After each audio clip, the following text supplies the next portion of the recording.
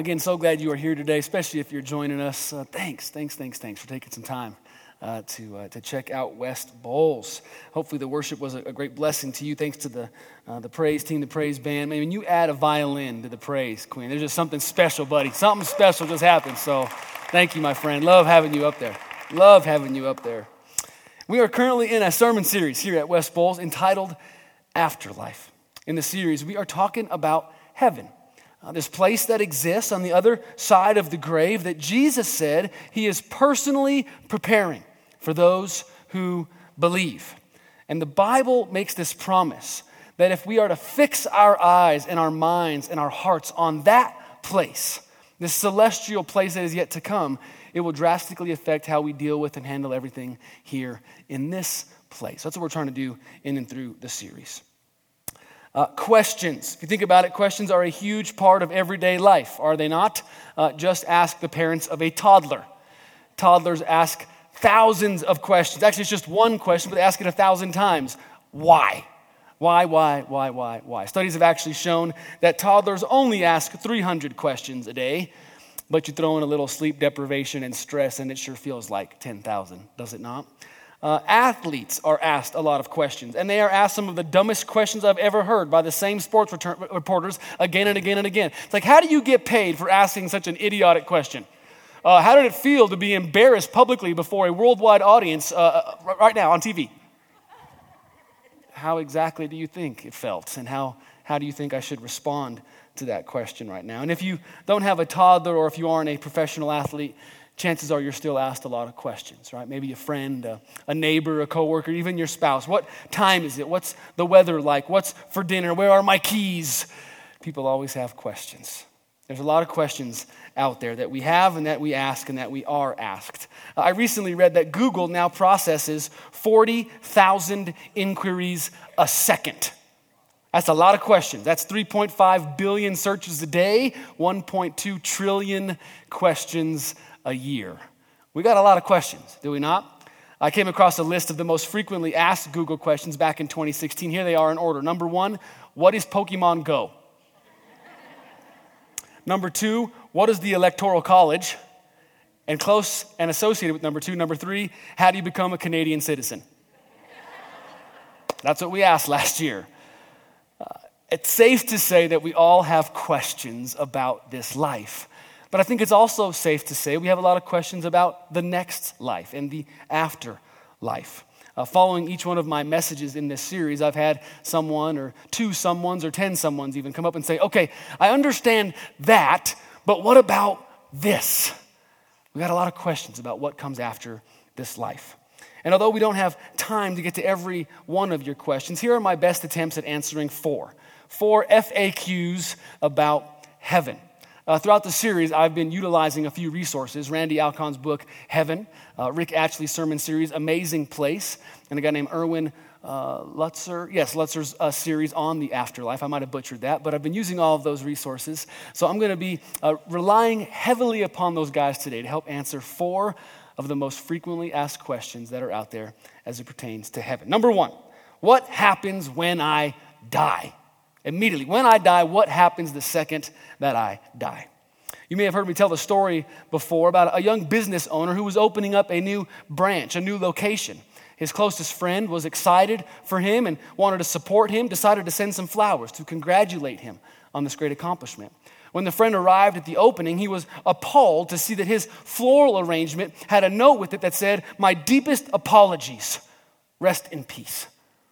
Angry, he called the florist and complained. The florist was so upset and said, "I'm so sorry, I must have mixed the order up with another. But look on the bright side, somewhere in this city, a man was buried under a wreath that said, 'Congrats, best of luck in your new location.'" But if you are a Christian, best of luck in your new location, that's pretty true, is it not? There is a lot of truth to that statement. So the short answer to the question on the screen, what happens when I die, is simply this. Your soul, will immediately go to the present heaven. Your soul immediately goes to a place called the present heaven. Now that's a power-packed statement. I've chosen each of those words on purpose. Let me walk you through it. Hang on for a second, okay? Stay with me. Throughout the series, we've been talking about a place and a dynamic called the new heavens and the new earth. It's this beautiful promise that the scripture makes that one day, heaven and earth, something that is here and there, those two will become one. There will no longer be a here or a there. Heaven will come to earth. God will restore the earth. He will resurrect humanity. He will live among us in a very real way. That's the new heaven and the new earth. But that hasn't happened yet. And so there still is a separation between heaven and earth. There still is, right now in this moment, a here and a there. And so when you die right now, or if others in your life that you know have died, they move from here to there. First of all, it's only your soul that makes the move. The Bible makes it clear that when we die, it's only our soul or our spirit that will move from heaven or from the earth to heaven. It won't be our bodies. It won't be anything material or physical. There's a lot of verses that make this clear. 1 Peter 3:19, it's an interesting verse, but it says that right before his resurrection, after his death and before his resurrection, it says this, that Jesus went and preached to the spirits in prison. Some believe that to mean that Jesus literally went down to hell and preached a sermon. Probably wasn't a very long sermon. It probably was 2 words, I win. But it was a sermon nonetheless. But he preached to the spirits in that place.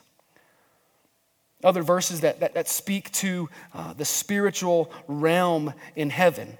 When Stephen was stoned to death in Acts 7, he said these words, Lord Jesus, receive my spirit.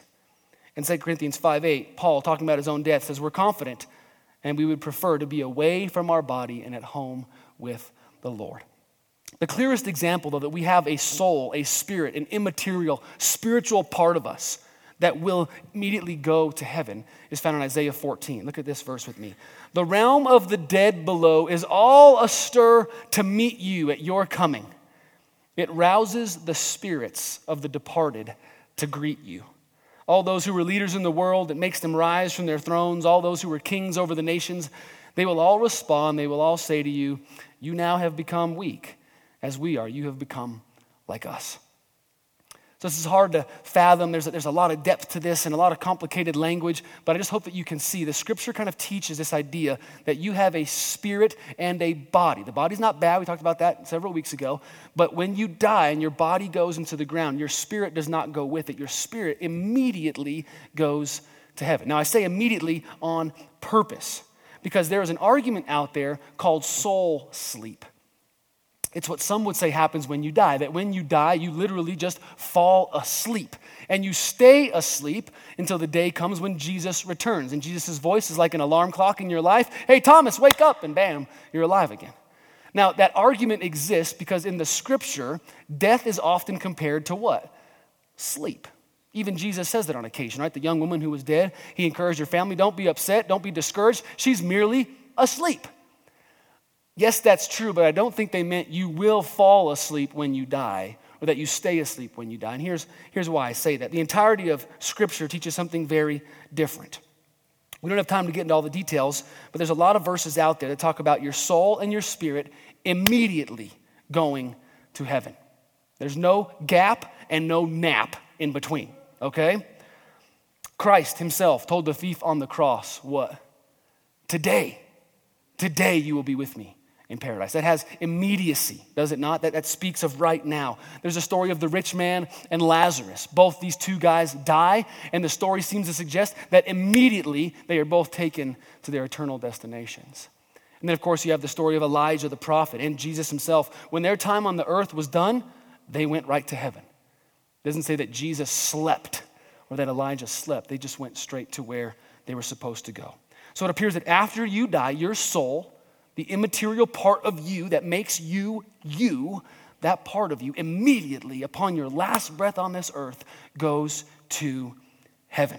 There's no waiting, no sleeping, no purgatory, no rest, no cleansing, okay? Now, if I haven't confused you already, I'm going to really do that now. You go immediately, your soul goes immediately to something called the present heaven. Now, I know this is going to sound strange, but just stay with me for a second. God created heaven. It's kind of weird for us to think about, isn't it? But what's true of all the cosmos, of all the universe, of all everything on the earth is true with heaven. God made it. It didn't exist before him. He doesn't have to live there if he doesn't want to. He literally made heaven. 1 Kings 19:15. You alone are God over all the kingdoms of the earth. You have made heaven and earth. So because he made it, because he's the creator of it, he has authority over it, which means he can do whatever he wants to with heaven. Now, he's not like an angry little school kid who's like, that's my ball, I'm going home, I'm taking it and going home. Well, heaven is God's, but he's not just going to take it from us and do whatever he wants with it, but he could. Instead, what he's going to do with heaven is what he's going to do with the earth. He's going to recreate heaven. He's going to make it even better than it is now. And the heaven, we talk about eternal heaven. We're talking about that place when heaven and earth become one, where we live in resurrected bodies on a real earth in front of a real Jesus.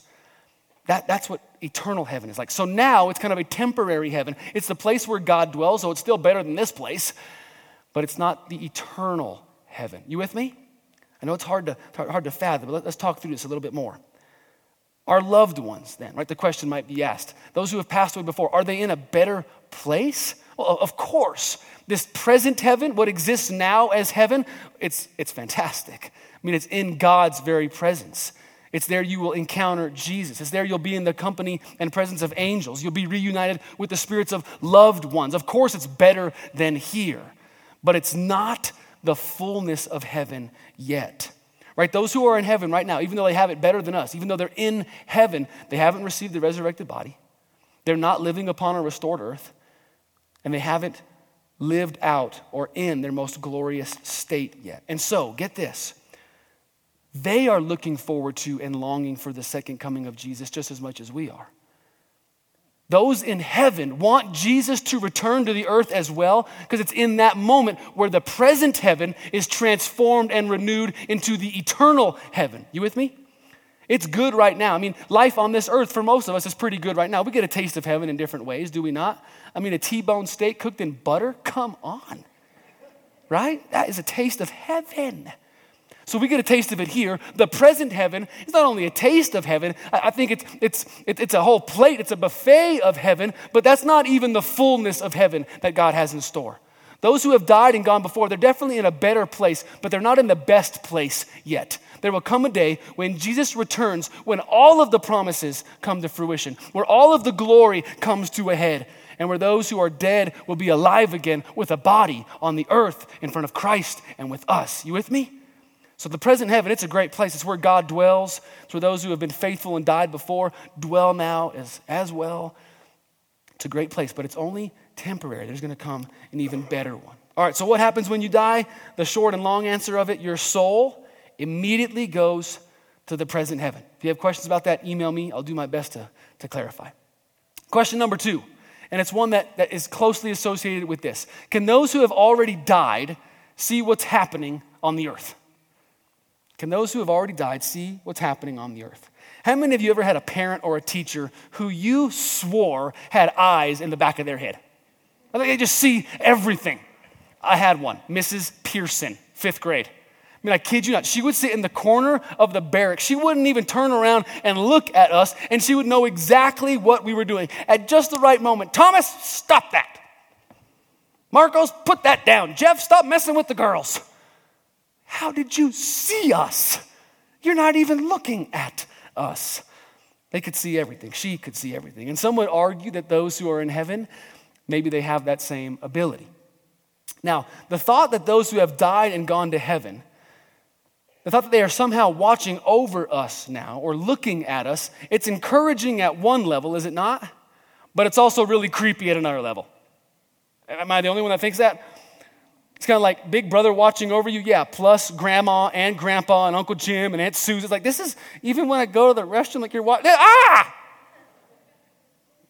So I'm not 100% convinced that those who have died and are in heaven have access to everything on the earth. I'm not sure they see or know everything. In fact, God is the only one that is true for, right? He's the only one that sees and knows all. But the scripture makes it pretty clear, those who are in heaven, they can see some things on the earth. Let me show you what I mean. Luke 15:7. I tell you, in the same way, there will be more rejoicing in heaven over one sinner who repents than over 99 church-going folks who don't even need to repent. So it seems that those who are in heaven, they know, they realize, and they get really excited about the fact that certain people on the earth are coming to know Christ. That people who didn't have a faith before are developing a faith. I don't know how this works. Maybe there's an announcement over the PA system in heaven. Maybe there's a big scoreboard and your name goes across the screen. Like, oh, Thomas, yes! Yeah, it took you a while, right? Well, I don't know. But somehow those in heaven can see and know when someone is placing their faith in heaven, when someone's going to go to heaven. That's pretty cool, if you ask me. Another passage that speaks to those in heaven kind of watching over us or seeing us is Hebrews 12:1. It says this, therefore, since we are surrounded by such a great cloud of witnesses, let us throw off everything that hinders and the sin that so easily entangles, and let us run with perseverance the race marked out for us. This verse has a phrase, this great cloud of witnesses. It refers to men and women of old, those who have lived faithful Christian lives, who have died and gone to heaven before us. They now surround us. And the language of this passage is really like a sports arena, like a stadium. And this great cloud of witnesses is like the crowd in the arena, and they're cheering you on. And so somehow Hebrews 12:1 is telling us that those who have died and are in heaven are cheering those of us who are left on the earth. They're cheering us on. They're encouraging us. They can see us in such a way where they know, like, persevere, Thomas, please, just keep going. You're so close. Don't give up now. So they can see you when we're having trouble in our faith, when we need a little boost from the crowd. The last verse I want to share with you on this topic is Revelation 6:10.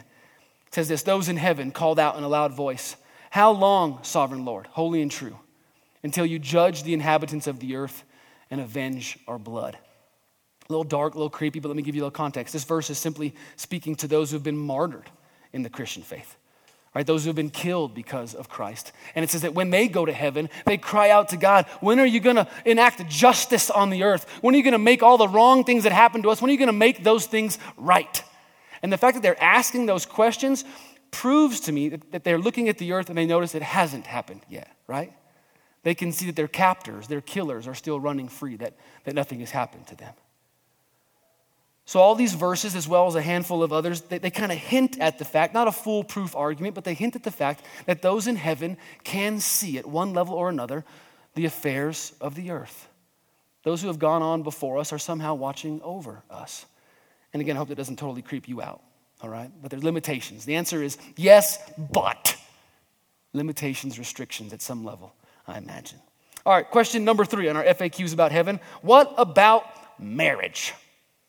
Marriage. All right, the speaker at a particular women's group was lecturing one afternoon on marriage. And she asked the audience of ladies, huge group of ladies, how many of them thought it was a good idea to mother their husbands? Well, one lady in the back actually raised her hand. The speaker said, you honestly think it's okay to mother your husband? And the woman said, oh, mother? I thought you said smother. You see, marriage, however good or bad, it's a big part of our world, is it not? And God has designed it to be that way. Marriage is designed to teach us, train us, shape us, and mold us into the people that God wants us to become. But according to Jesus, it's only going to be true here on the earth. In Matthew 22, Jesus is asked by a group of religious folk, a group known as the Sadducees, a very difficult question. This group doesn't believe in the resurrection. They really don't believe in heaven. They don't believe in the afterlife so much. And so they come to Jesus and they try to trap him. They try to pin him in a very difficult spot. They say, okay, Jesus, you believe in the afterlife and heaven and the resurrection. Well, we got a question for you. Let's say a woman gets married and her husband, well, he dies one day. So she marries the brother. Well, he dies too. And guess what happens? That happens to the next 5 husbands she has. Well, who's she going to be married to in heaven? Jesus. And you can almost hear him kind of say, eat that, sucker, right? Like it's trash talking, biblical style. Well, Jesus isn't caught off guard. He poses a question back to them and actually kind of flips the problem back on them. He says this, Matthew 22, beginning in verse 29. But Jesus replied to them, You're all wrong because you know neither the scripture, which clearly teach the resurrection, nor the power of God, for he is able to raise the dead. And in the resurrection, neither do men marry, nor are women given in marriage.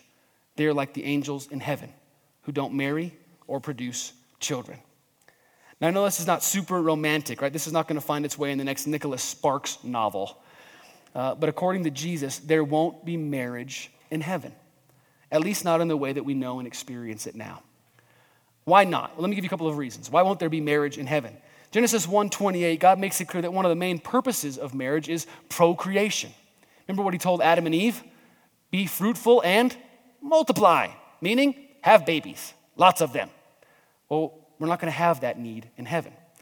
Another reason God gave us marriage is to help us become more like Jesus. There was a young woman who was applying for a civil service job. Her maiden name was Green, so she wrote that on there. And then it asked for her married name, which was also Green. So she wanted to clarify. She said, I was green before marriage.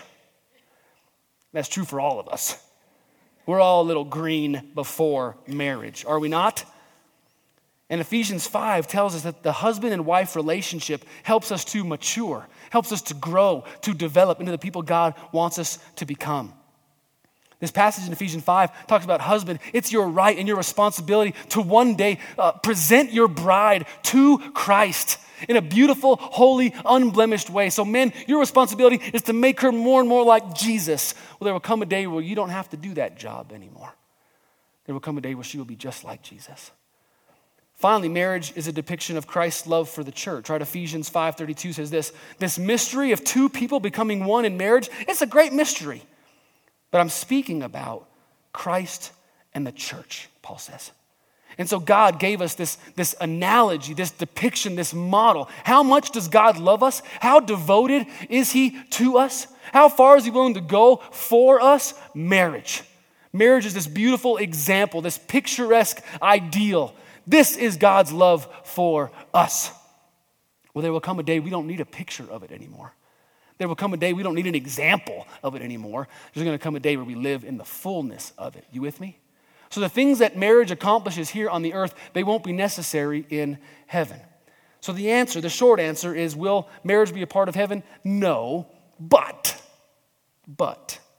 That's not to say that my spouse and I won't have a very special, unique, and intimate connection in heaven. One that we don't share with other people. Does that make sense? See, Becca, my wife, she knows more about me than anybody else, man. She's the one that I share and do life with. I mean, she's the only one that really gets me. She's the only one who doesn't yell at me for all my idiosyncrasies. She puts up with the snoring. She's okay with the balding, right? I mean, this is a great woman. She laughs at all the corny jokes. Except for that one. Okay. There's a special bond that we share as husband and wife, and I'm confident that there will be a special bond that we share in heaven as well. But here's the thing. I believe that the beauty and power of marriage is to show the world how connected people can be, how unconditionally in love people can be. Devotion and servitude. Right? Marriage is designed to depict these characteristics. Well, guess what? Those characteristics are going to be a part of every relationship in heaven. But I can't even begin to fathom that. Unconditional love, servitude, connectivity, dependability. That's going to be true with everybody, towards everybody. So marriage is special and always will be, but all of our other relationships are going to be transformed in a pretty powerful way too. All right, last question. Question number 4, then we'll get you out of here. Will heaven be boring? Come on, you've asked it.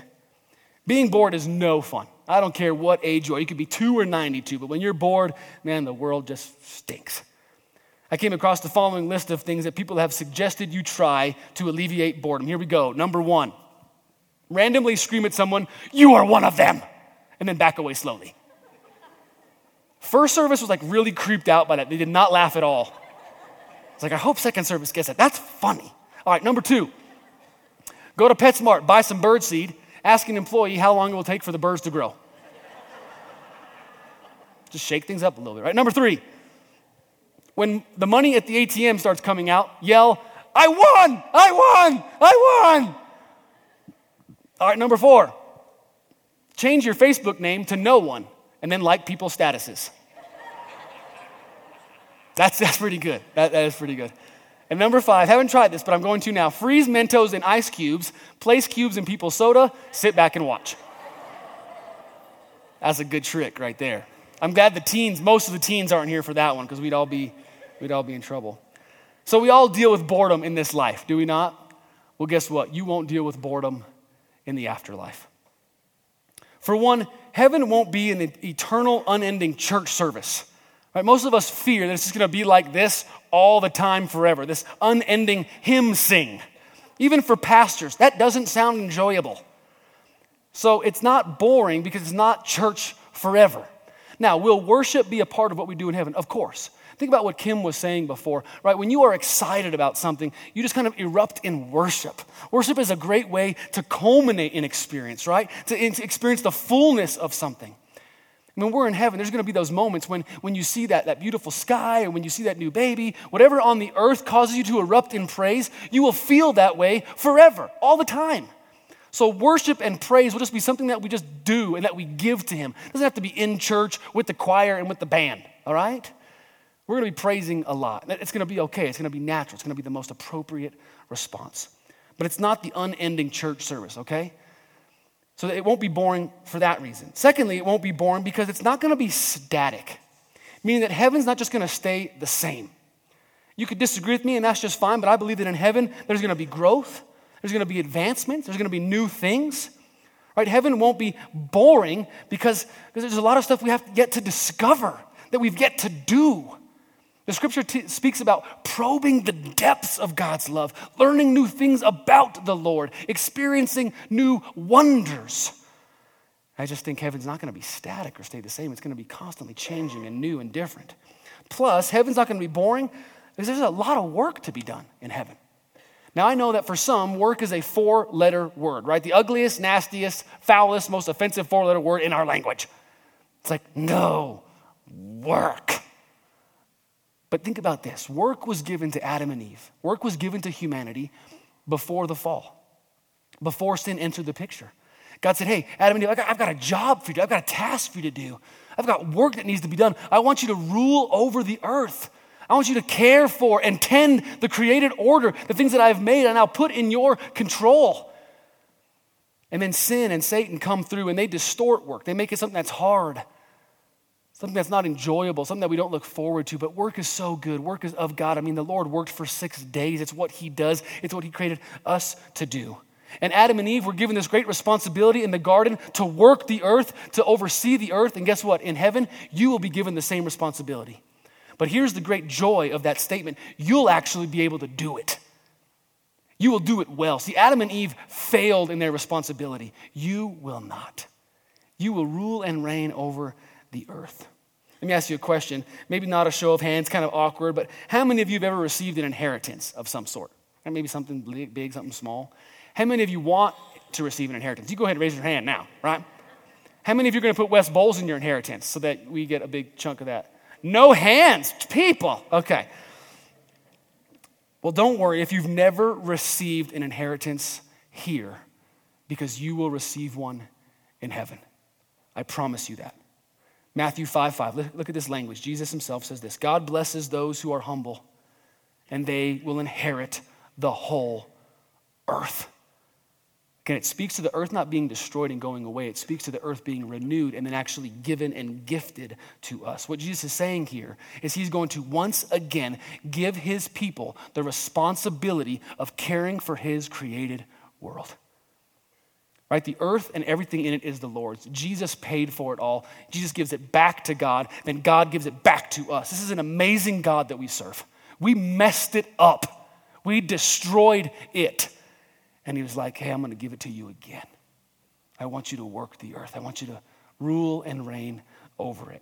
This isn't just a one-time thing. This language of ruling and reigning and overseeing, it's all throughout Scripture. Daniel 7:18. But in the end, the holy people of the Most High, they will be given the kingdom. They will rule forever and ever.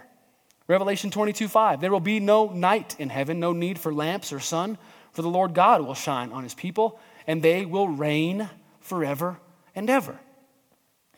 Think back to the story of the talents with me in Luke 19. It's a story we're going to talk about in a couple of weeks on Father's Day. But these two guys are really faithful with the things they've been given, their talents, their possessions. They use them for God in very godly ways. And you remember what the reward was for being so faithful? Look at this language with me. Well done, my good servant, Luke 19:17. His master replied, because you've been trustworthy in a very small matter, here's a little blue ribbon. No. Because you've been very trustworthy in a very small matter, here's a little fake golden trophy. No. Because you've been faithful, he says this, take charge of 10 cities. I mean, that's quite the reward. The guy was faithful with some money over here. He used the money wisely, and the reward was being able to rule and reign over 10 cities. Now, is that literal? I don't know, but it seems as if when you take the entire biblical narrative, we will rule in heaven. We will have great authority in heaven. We will have leadership opportunities in heaven. There will be a lot of work to be done, and we will be responsible for it in heaven. So don't worry, you're not going to be bored, okay? Although I do hope that frozen Mentos are still a part of heaven, because that would just be funny. Especially plop one in Jesus Coke, like that's just awesome. All right, so there you have it. Those are my best attempts at answering 4 of heaven's FAQs. I know there are a lot of others out there. Chances are you have a question about our resurrected bodies. Like, what will the body be like when it is reunited with the Spirit? We have a lot of questions about animals. I've answered a lot of those questions in previous messages. So if you have a question like that, go back and listen to the series. Hopefully some of those things were answered for you in those settings. But the hope and the goal is to fix our eyes on heaven.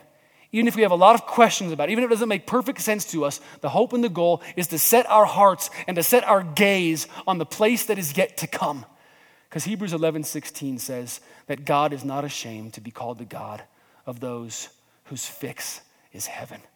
He is not ashamed. He's actually proud to be called the God of those who are looking forward to the celestial city, because he's working so hard to prepare it. He died so you could go to it, and so now he wants us just to look forward to it and to think about it.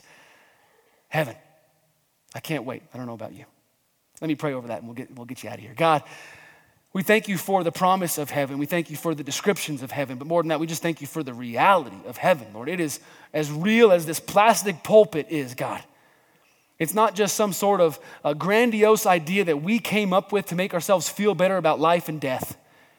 Heaven's not our idea. Heaven is your idea, because it's real, because it awaits all of us who believe. And so this morning, we just want to thank you for heaven.